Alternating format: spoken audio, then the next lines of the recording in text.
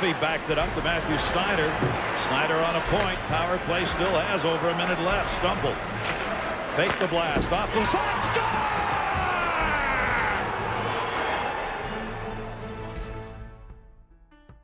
You're listening to All the Kings Men, the official podcast of the Los Angeles Kings. Back to the point. Snyder. He shoots. Scores! Now, here's your host, Jesse Cohen. Welcome back, Kings fans. My name is Jesse Cohen. This is All the Kings Men. I've been seeing a lot of posts on social media this week about hockey being roughly 50 days away. Everybody's got their own way of counting it down.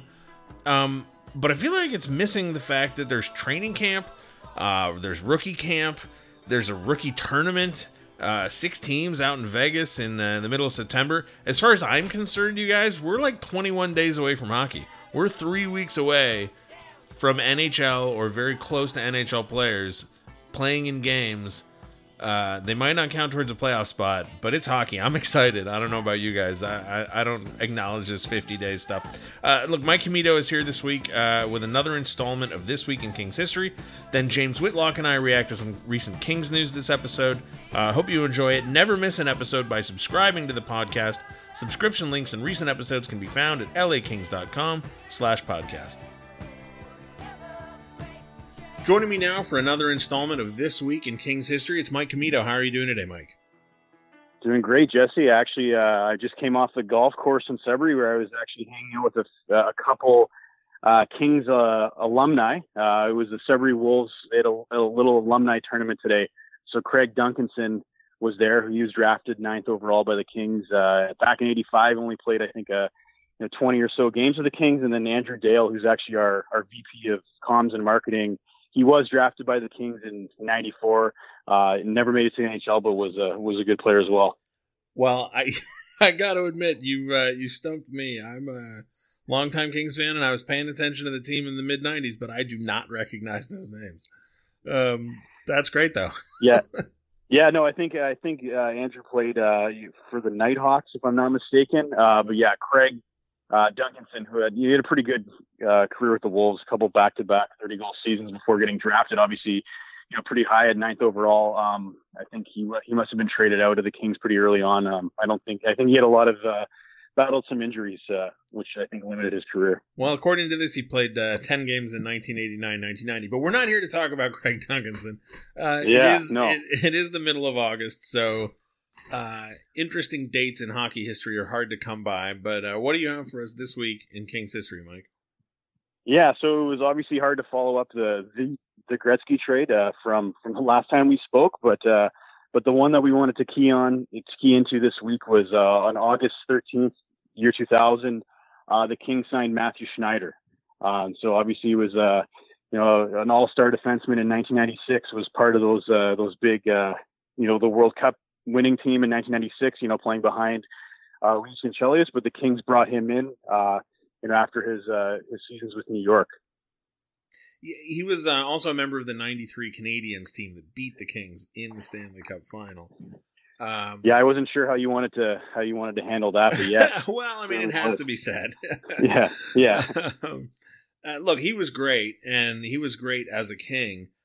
I was fascinated, though, looking into the story about him signing with the Kings, and I didn't realize this. Maybe you can fill in some of the details. He was drafted in the expansion draft by the Columbus Blue Jackets.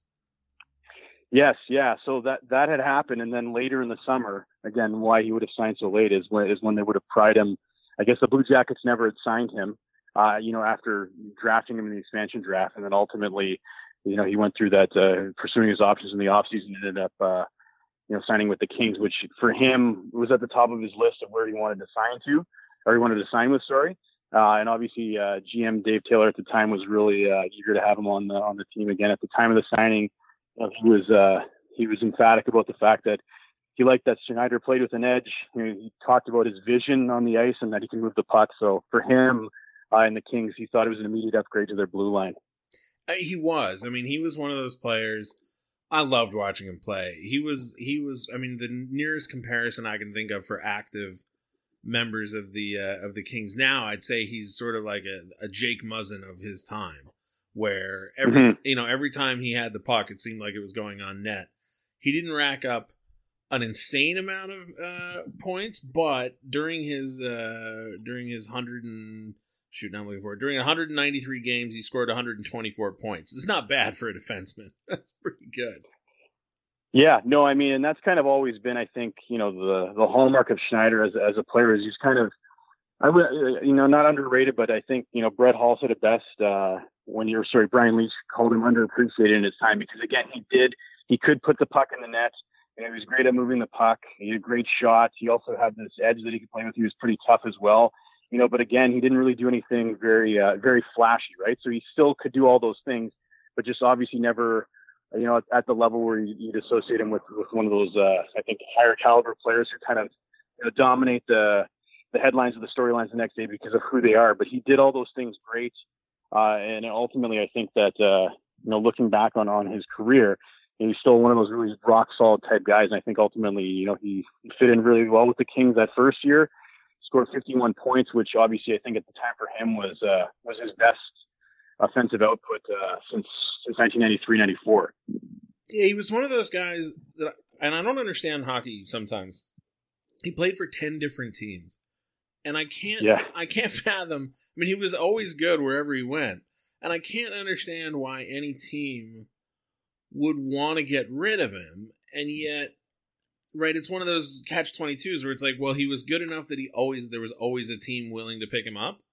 But he was never seen as good enough for a team to hold on to him. So, for example, when the Kings trade him in 2002, 2003, I guess arguably it was because he was going to be an unrestricted free agent and they felt like they had other players that could do the job, so they get rid of him. But he scores 43 points that year, and then the following season in Detroit, he puts up 46. The year after that, 59. So it's not like he was done.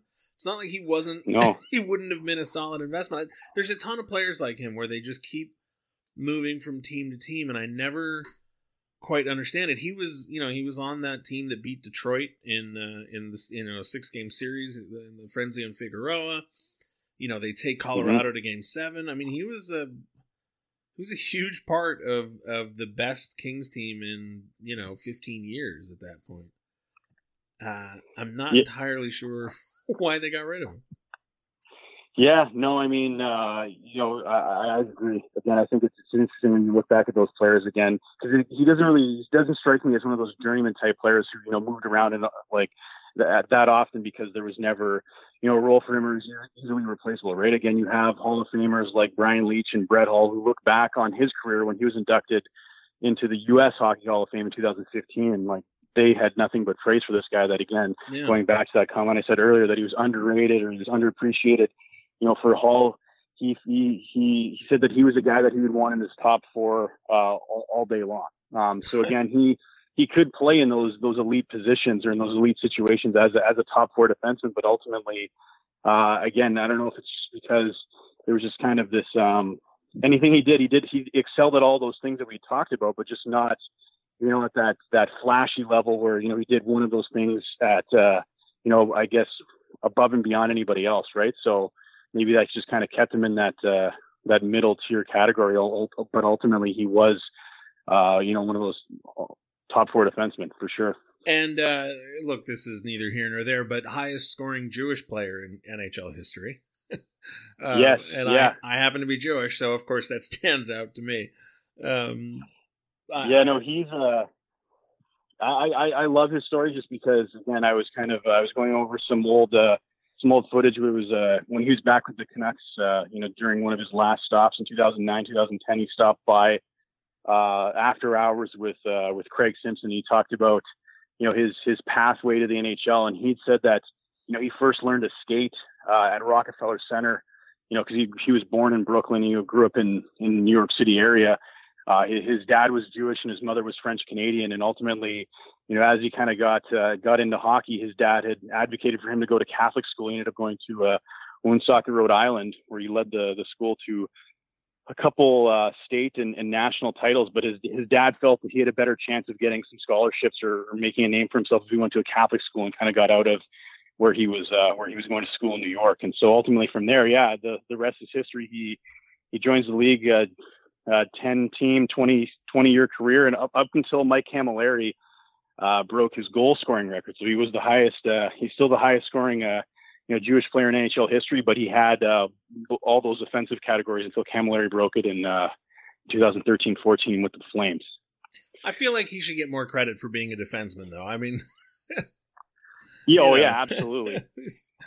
He's really, I mean, he really was just a ton of fun to watch. I mean, it's just, there's very few players that I think had the kind of impact on a franchise that he did in as short a period of time, right? It was less than 3 full seasons.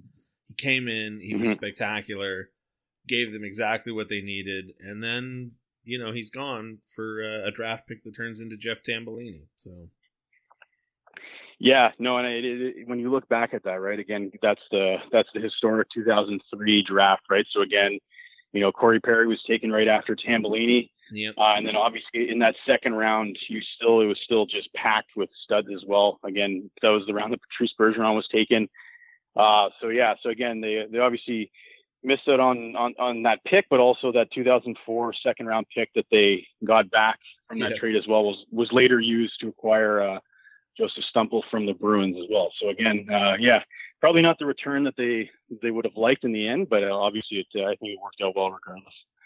Well, yeah, with the benefit. Well, not with the benefit of hindsight and 2 Stanley Cup banners, everything worked out. Of course, for the best.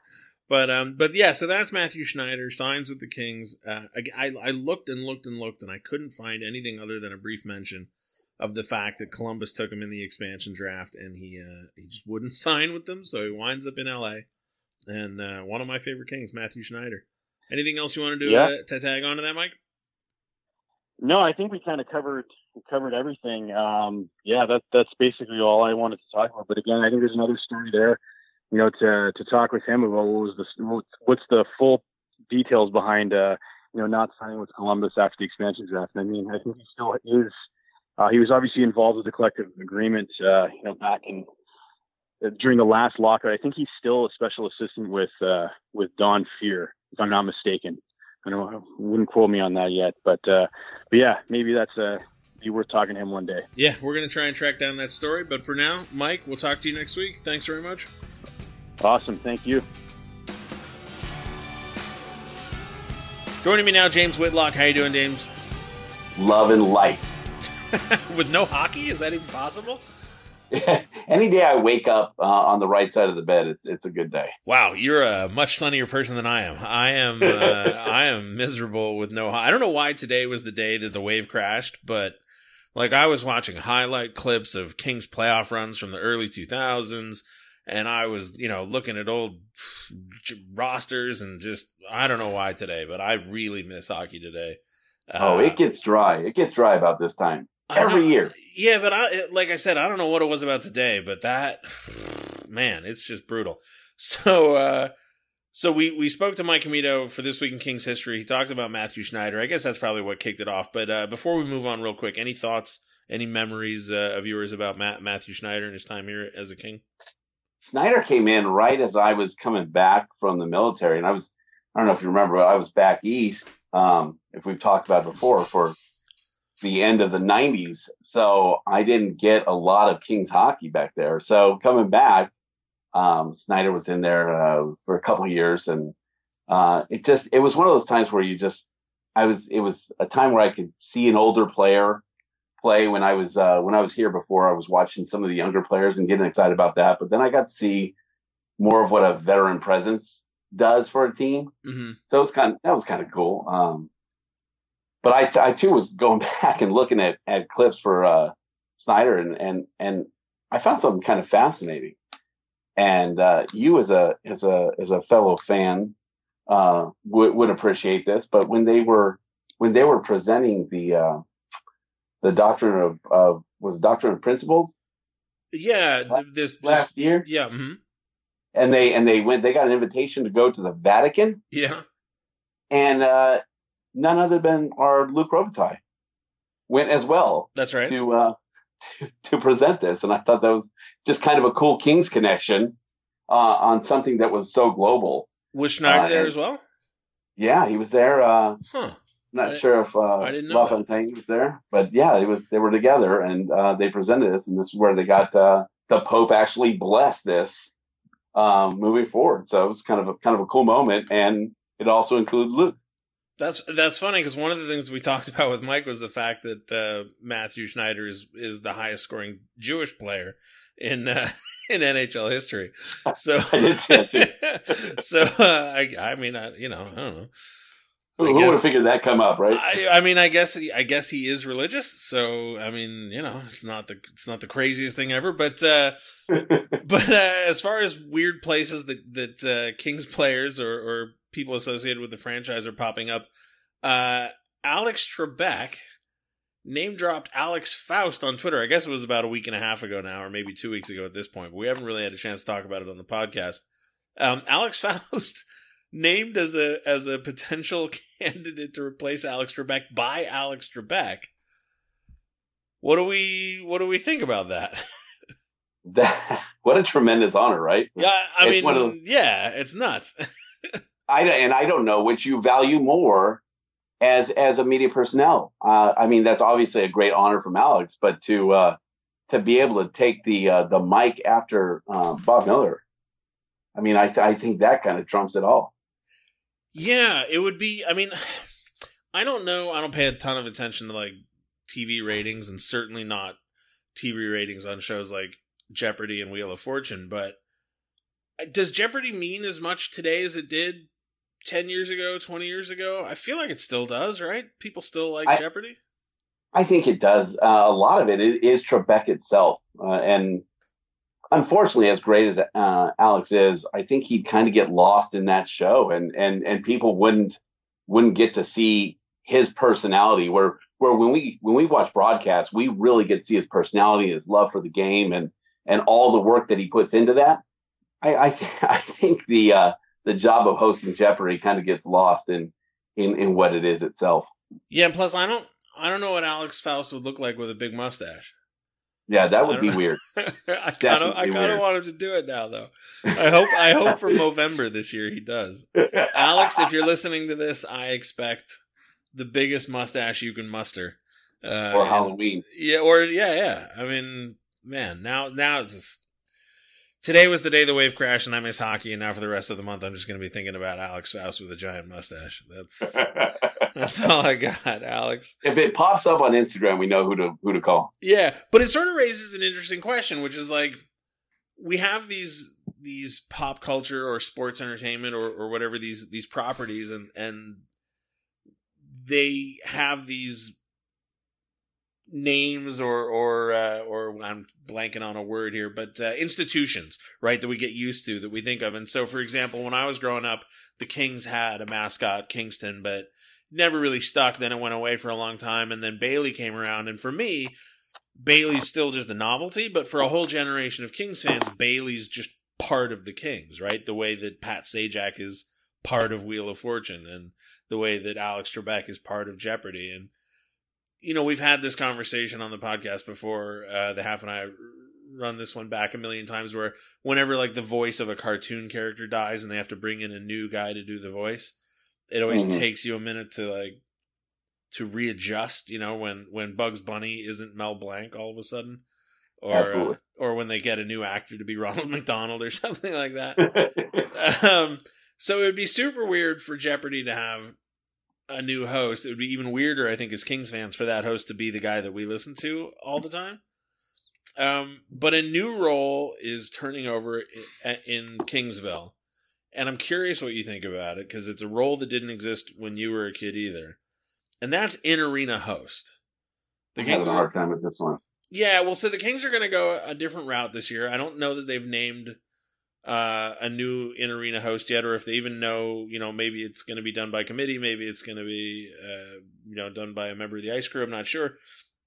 But I started thinking about it, and honest to God, like, this is a role that I don't think existed before 2007, 2008, something like that. Mm-hmm. Mm-hmm. Do you think, when you think of the experience of like going to a Kings game, when you think of the Kings, do you think of, Carlin or Jay or DJ Vic One or Ice Crew or Bailey or any of the, you know, I mean, there's so much now that exists around the franchise. Does that all feel like the Kings to you? Because I mean, it does now to me. And 10 years ago, if you'd asked me if I ever would feel that way, I would have told you no. Now diving in more so now with the podcast and such is as we do, I see a lot more fans that are still not on board with the whole in-arena host, the Ice Crew. You know, they're there for hockey, and right. There's a lot of times they're like, when there's a break, I don't want to hear people yelling on the mic. So I see that faction of fan, and then I also see the people that really get into the things that happen in between the game, and I understand the business behind it. So I think it makes sense. I also volunteer with the Ice Crew and such for postseason whenever they have me. So to wave flags. So I get to see that side of it as well, and I see how into it the fans get when it's good. So you're the perfect person to ask this question then. When you're being a flag bearer, do you get recognized over multiple appearances by specific fans? And then when they haven't seen you in a while, do they acknowledge you? Yeah, I wasn't able to do a game once, and then got yelled at for the next game I was at from almost the whole game for not being there. And then when I'm at games, people will pull me aside and high five and we'll take pictures and stuff. So it's, people get into it. They get to know you. They get to know the personalities. And then I see a lot of the fans with the Ice Crew, and they're taking pictures in the concourse, and they're want to get signatures, and they become sort of an in-game celebrity themselves. So I think it brings a whole different level of fan to the game. It's good for the kids. The kids love it. And they get kids involved with like the number call outs and those kind of things. So all in all, I think it adds the experience, but now that we're on this precipice, I think there's a huge decision to make, and the success of the program really decides on who's the next Jay Flats. Well, that was kind of that was sort of what made me think about it was, look, I famously for years did not like mascots, and my attitude, I was one of those fans that you were talking about, right? When the game's not playing, I don't need music blaring. I don't need somebody banging a drum. I don't need the scoreboard telling me when to cheer. That was who I was. And a lot of that was because, I was raised by my father, who, is from Canada and is of a certain generation. And, all of this, it's that whole like dynamic between the old fans and the new fans, right? That people always say old hockey fans, not old in age, but old in amount of, they say it's like it's a hostile fan base. It's not welcoming to new fans. So I was part of that. I admit it. And somebody finally pointed out to me that, when parents want to take their kids, 7, 8, 9-year-old kids to a game, the kids might not be able to really appreciate or understand or even care what's happening on the ice, but they love Bailey. And then by the time they're old enough to appreciate it, they're already sort of emotionally invested because of Bailey. And I was like, all right, fair enough. My dad used to take me to the game, and I would just want to play video games in the concourse at the Forum. I didn't care. Yeah. I probably saw a bunch of great players that I just don't even remember seeing because I was too young to care. And had the Kings not gotten Gretzky and not gone on that run in '93, maybe I never get into the sport, right? Maybe maybe that boredom never translates into full blown passionate fandom. Fortunately for me, I guess. And all of us, I guess. Yeah, I guess. It did happen, and so I did get converted. But having a Ice Crew and Bailey and the whole thing, it's just an easier way to transition. So you're exactly right. The decision they make next. So I started thinking about this. Sorry, it's a really long preamble to a really stupid thought. Is that this is a job, like I said, didn't exist 10 years ago, but now that it does exist, now that it's sort of established, and you've got guys throughout the league. I'm blanking on the gentleman's name in Columbus who does a fantastic job. And he sort of, created a role for himself with the franchise. Yeah, if you could find the right person who was in their early to mid 20s, hypothetically, to do this job, you could be creating somebody who could be not like a face of the franchise. I mean, it's too far to suggest a face of the franchise, but you could be filling a role that could be filled for 20 years. Absolutely. And that's crazy, right? Because now we're talking about somebody like, a Jim Fox or before, Dave Joseph doing the PA announcer, or before him, David Courtney, right? Like a totally, at some level, a part of the puzzle that isn't integral to the product on the ice. And yet at the same time, fans just feel like they're part of the experience. Like that person is part of the game. And that blows my mind. So I'm sort of crazy fascinated by what they're going to do. And they might not make the decision right away.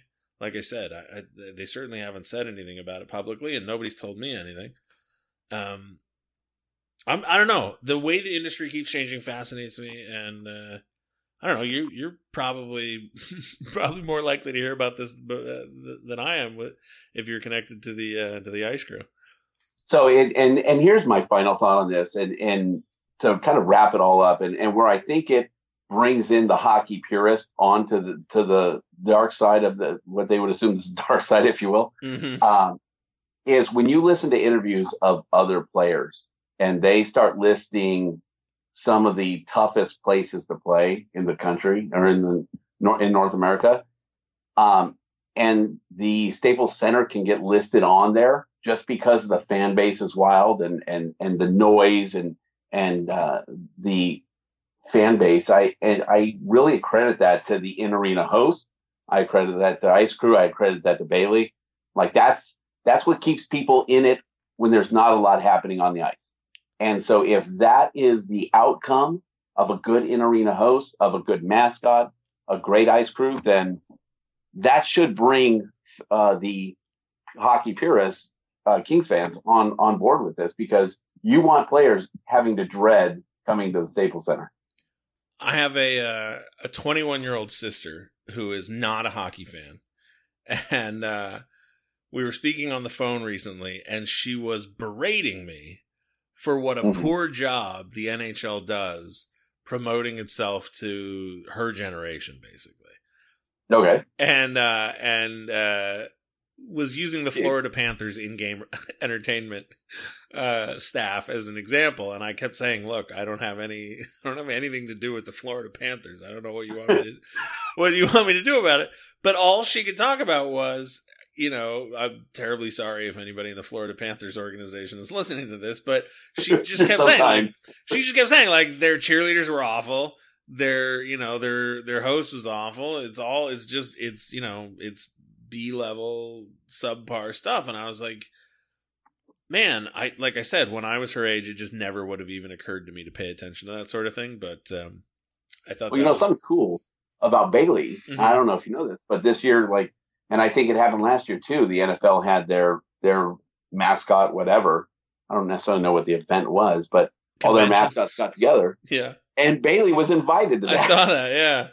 He went with Rampage from the LA Rams. And to be invited to something out of your sport where you transcend your sport entirely, I think that's pretty cool. Yeah, well, the Kings have been really good over the last 10 to 15 years about hiring people, really clever people, and you can see it in the 2012 Cup run. Everything from the light shows to the music choices to the videos they showed on the Jumbotron before, to Bailey, to having Pia Toscano sing every game. I mean, I'm 100% convinced that played a role in the Cup win. Not a huge role, not as big a role as any of the players on the ice, but it absolutely played a role. And so, like I said, they have an opportunity here to do something with the in-arena host that could last a really long time. It could be really interesting. So, and good luck, because Jay Flats did an amazing job. He did. He absolutely did. And that is a true professional. Nice guy. Yeah. And always, I mean, we can't say enough nice things about Jay Flats. But we are going to move to talking about stuff on the ice now.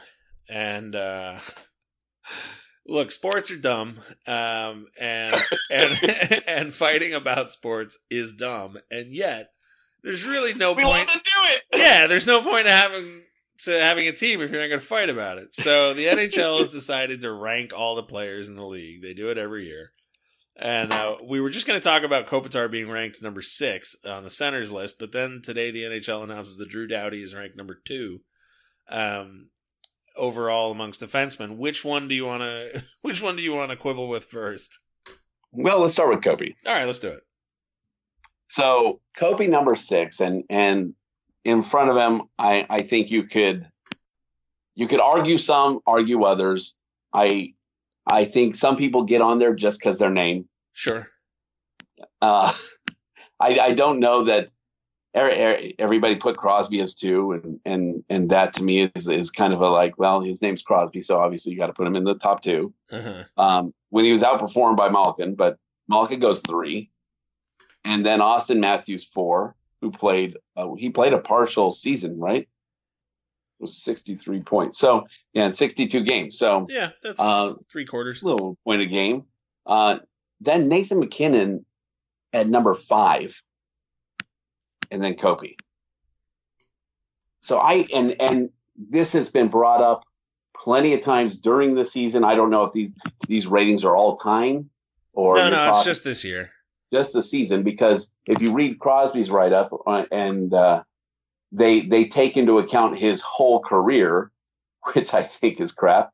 But if we're just going to look at the season, then I don't think Crosby gets a 2 placement. I don't think McKinnon gets a placement over Kopitar just due to minutes and his total overall performance. Where Kopi, I mean, the reason he walks away with a Selke is because of what he's done on every aspect of the game, and some people don't play as much. See, I'm going to go ahead. I don't think. I mean, this is why I say sports are dumb. I'm not going to use stats or singular season performance necessarily to rank them. I think Sidney Crosby is the single best hockey player in the world right now. And I don't care how many points he got. I don't care if his team won the Stanley Cup or not. When he's on the ice, he is literally scoring goals that I have never seen players score in my life. And I've been watching this stupid game for 25 years. And you don't watch people pass themselves all the time? He's standing, I mean, literally, he did it 2 or 3 times this year where he had his back to the net, and he it wasn't that he tipped the puck, it was that he corralled the puck in midair. Right. I mean, I can't even describe it. I wouldn't even know which muscles to activate to try and mimic what he did.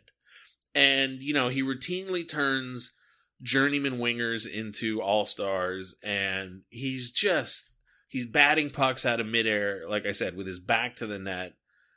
Their shots and passes are coming in at full speed, and he's absolutely deflecting them with full intention. He's just the best player in the league.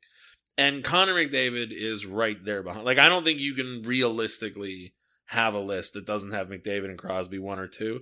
And if you want to put McDavid first, because I listened to some conversation on another hockey podcast where they were talking about zone entries, and Connor McDavid has like 800 controlled zone entries, and the next highest person has 400 or something like that. And you go, that's a huge stat. Yeah, and you go, okay, my God, this guy really is just amazing, and he is. You watch him play, he's amazing. I still think he is next level. Yeah, but I still think Crosby is also, like, I just think whether it's veteran wile or craftiness or experience or whatever, I just think Crosby's better. After that, for now, yeah, for sure, for now. No, look, if McDavid continues to, so whatever. I'm not going to get cranky if somebody lists him number 1. Crosby's right. Number 2, and then after that, like Matthews and McKinnon. I feel like McKinnon's only on that list because he had an incredible second half of the season. And yeah. I don't know. I'm just not that on a 14. Yeah, I don't know why. I guess I'm just not that crazy impressed by it. Where it's like, I don't have the list I made at the end of the season pulling up, who I thought should win the MVP.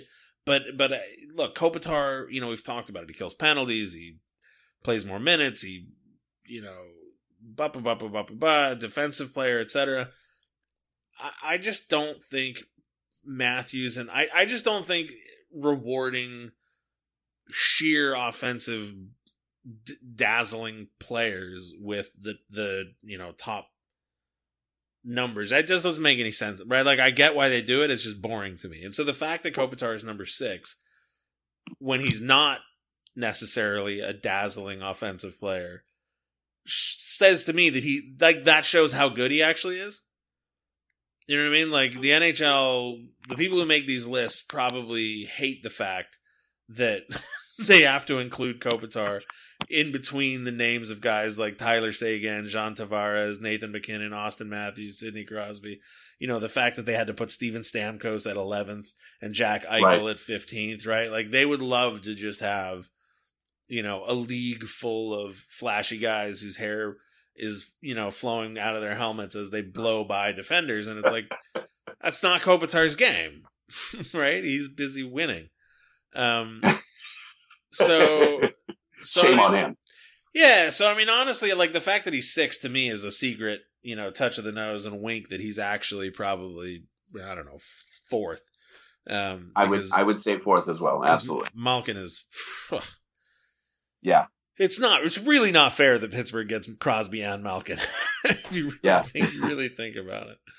Well, and by that attribute as well, like, if you really look at how they wrote these things up, you can take any stat and support any way you want to present a player, and they're just taking stats and manipulating them so that they could say, okay, well, in this very small niche, this player was the best in the league. So that's why they deserve this spot, where if you just look at all around play and to your point, just looking at all around play and just putting it all together as a full all around player, because you're rating the top forwards. You're not rating the top play, the top dun-dun-dun. Right. So that kind of, like, the flashiness doesn't get me as much, because that's not what we're looking at. We're looking at the best forward on the ice. And I really think that it gets skewed by names and who the fans, or who's selling more jerseys, or whatever the case is. But yeah, I think it is a lot biased in this list. But then if you get to Doughty, I don't have much to say about that one. Number 2. Yeah, Can I like it better now that he's number 2? Well, when I heard that he was number 2,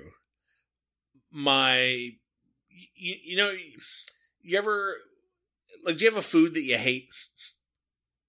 Oh, I've got plenty. Okay, so when you're not expecting it and all of a sudden it shows up on a plate in front of you, that flex that you do internally? Yeah.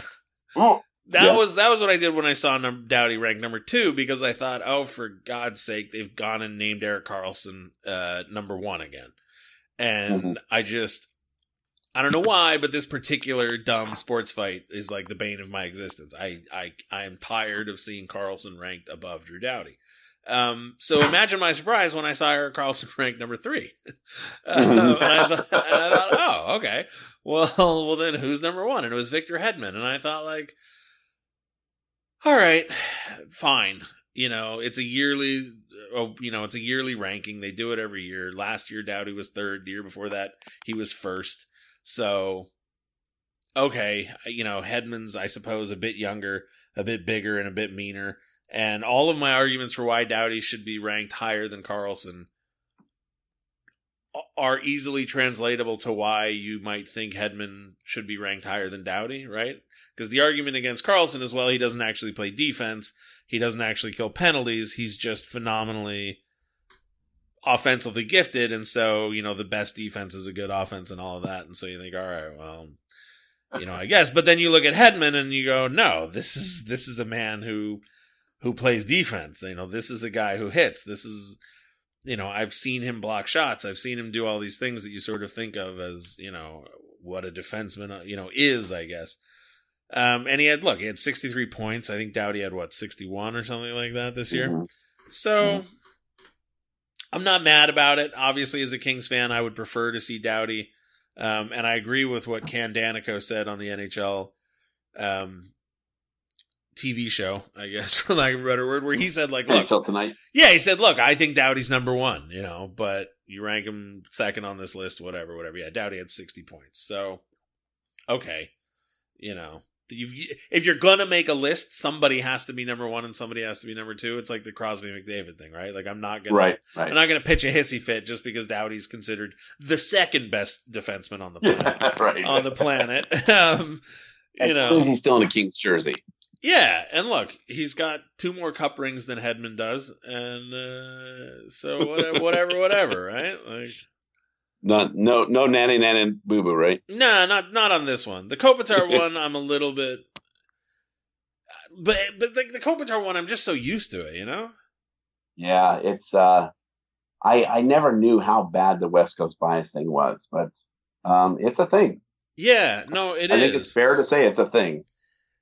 And I get it when you're on the East Coast and you're having to stay up till 2 a.m. to watch games, or you have it recorded and you got to go back to that and you just end up watching highlights because now you're on to the next day's games. I get it in a sense, but also you've got to be able to give equal attention to the players that deserve it when you're looking at things like this, and that's where I think although this whole thing's not about awards, it's about the team, and individual efforts coming together as a team. When you're putting lists together like this, you really got to dig down and do a little more work. And that's where I think some of our players on the Kings just don't get the looks they should. Well, I mean, this is why I started the segment by saying sports are dumb, because at some point, and I have this fight with people about the Academy Awards too. At some point, it's really sort of pointless to rank things that are trying to accomplish different goals. And so you look at Connor McDavid and any other player in the league, and you say, what is Connor McDavid responsible for? What is Connor McDavid being asked to do? And how good is he at doing it? And last year, he was being asked to drag the carcass of his stupid team over 82 games and desperately try and hurl them into a playoff spot. And guess what? He couldn't do it. It's not his fault. And he did an amazing job at it. So, like, bravo to him. Whereas Sidney, what was Sidney Crosby's job? What was he trying to accomplish? Well, he had Phil Kessel and Malkin and Murray and Letang and all these other players. So he was just trying, he was trying to get his team, primed and ready to go for a defense of a repeat champion, right? Like, they were going for 3 in a row. That's crazy. And they both did really, really good jobs of it. But you look at Nathan McKinnon, you look at Anze Kopitar, every shift, every game, every night, they're doing different things. So it's like, right. Who's better? I don't know. Neither of them. They're both really, really good at what they do. It's like the fight I was having with my dad earlier. Is Groundhog Day... How is, like... Groundhog Day set out to accomplish something, the movie. Now I'm all over the place. But the movie Groundhog Day set out to accomplish a goal, right? Cinematically. Right. And it did it. And it did it perfectly, right? Like, that is a pitch perfect, hit every moment, do everything right. Nothing wrong with that movie. That is, as far as I'm concerned, Groundhog Day is a perfect movie. Now, are you going to tell me that Groundhog Day shouldn't be considered for an Academy Award because it's a comedy? Right? Like, Groundhog Day did what it did way better than 3 Billboards Outside of Ebbing, Missouri, which is the movie I just watched. But nobody would ever utter them in the same breath for some stupid reason. I feel the same way about hockey players, where it's like, Trevor Lewis does what Trevor Lewis does perfectly. Right. But he's never going to get nominated for an award. He's never going to show up anywhere near one of these lists because he's not scoring 90 points a season or 60 points in 60 games like Matthews did. And there's no award for a player like Trevor Lewis. That's not a niche that anybody looks at, but every there should be. Every team needs it. Yeah, exactly. Sports are dumb, lists are dumb, but it gives us something to talk about. Absolutely. And look, especially in August. You want to know what I'm really going to get nana boo boo about? Huh? Is when the goalie list comes out. Oh, yeah. Because I guarantee you Jonathan Quick won't be in the top 5, and I guarantee you it's going to piss me right off. You won't be in the top 5. I don't think so.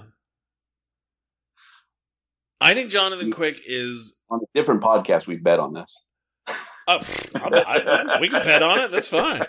But no, look, I think Jonathan Quick is possibly the most underrated. I know this is going to sound insane, but possibly the most underrated. I won't say superstar, but underrated star in the league. Because I don't know of any other player. I mean, Doughty suffered from it a little bit over the last year or two, but it feels to me like people line up to prove how clever they are by showing you graph after graph after graph that will prove that Quick and Doughty aren't as good as they are. And I don't get it. Like, I don't, it doesn't make any sense to me. Like we said, you could skew any type of stat or chart that shows a different player, depending on what you want to get out of it. And that's where, you just don't get the attention on players like Quick that you should. I mean, it's the weirdest thing, right? Because there are some people who will sit there and say, he's the greatest goalie, hands down. If I wanted to win one game, and one game only, I'd take Jonathan Quick. But for every one of those people, there's 10, it feels like, who will line up and say, he's not elite. His numbers are just average. Look at his save percentage. Look at his, I don't know what the other fancy goalie stats are off the top of my head, but, he's middle of the pack. He's overpaid. Like, there's people still writing articles about what a bad contract he has. Meanwhile, Carey Price, right, everybody's goalie Jesus in Montreal is about to start making $10 million a year. So, that list hasn't come out yet. I hope I'm wrong. I hope Jonathan Quick is higher ranked. Not that it means anything. Like you said, these aren't awards. They're just rankings. But and I remember several, and I don't know if it was All-Stars, but several interviews with players last year, and they said, who do you hate to go against most? And a lot of them said Jonathan Quick. Yeah. Just because you just can't get a puck past the guy. You have to get some of these fluke goals, or you've got to get some incredible passes to get an opening where he reads the puck better than anyone else on the ice. Like, he just knows where to be and how to position himself in the off chance of numerous other plays happening. So someone that has a hockey sense like him and the athleticism, which you don't see a lot of, I just don't know how you don't have him at least, and to be fair to the NHL, at least in your top 3 or 4. Well, it's funny you mentioned the athleticism, because oftentimes that's one of the things I'll hear as part of the criticism of him, is that he relies too much on his athleticism, right? That he's not fundamentally sound the way some other goalies are, to which I just shrug and go, like, man, I don't care how he makes the bread. I just in 5 years, care that it gets made. In 5 years, when you see the whole goalie world shift into something like that, where you're starting to see some more athletic goalies coming through the ranks, if the entire goalie world shifts to that more athletic goalie, then everybody's going to be talking differently in 5 years. So it really is, with the game changing, who knows what that next goalie is going to have to look like to keep up with the game and the skills that are coming out of some of these forwards. And well, they're all going to be Swedish and Finnish, from what I can tell. I've ranted about it before, but I'll just throw it in again now. You mentioned that they interviewed the players, and the players all listed Quick as one of the hardest to score on. I honestly think that the nominating for the postseason awards should be done by the players, right? Like, I love that thought. I've listened to that before, and I think you're spot on. Who better than to talk about the players when they have to see them and they dread playing against that player? Exactly. Like, I don't need to know what the journalist who lives in Boston thinks is the best defenseman in the league when he watches 82 Bruins games, and, most of his exposure to other teams is when they're playing the Bruins. I'd way rather know who Andrzej Kopitar thinks is the best defenseman. Right? Or who Connor McDavid thinks is the best defenseman, right? Like, the best players, ask them, and then fine, let the journalists vote on. But anyway, that's like I said, I've had this rant before. James, I think I'm going to wrap it up now, unless you want to touch on anything else before we go? No, just want to say thanks to the fans for being who you are. Always. Touching note to go out on. So for Mike Commito and James Whitlock, my name's Jesse Cohen. Thanks for listening, Kings fans. We'll talk to you soon.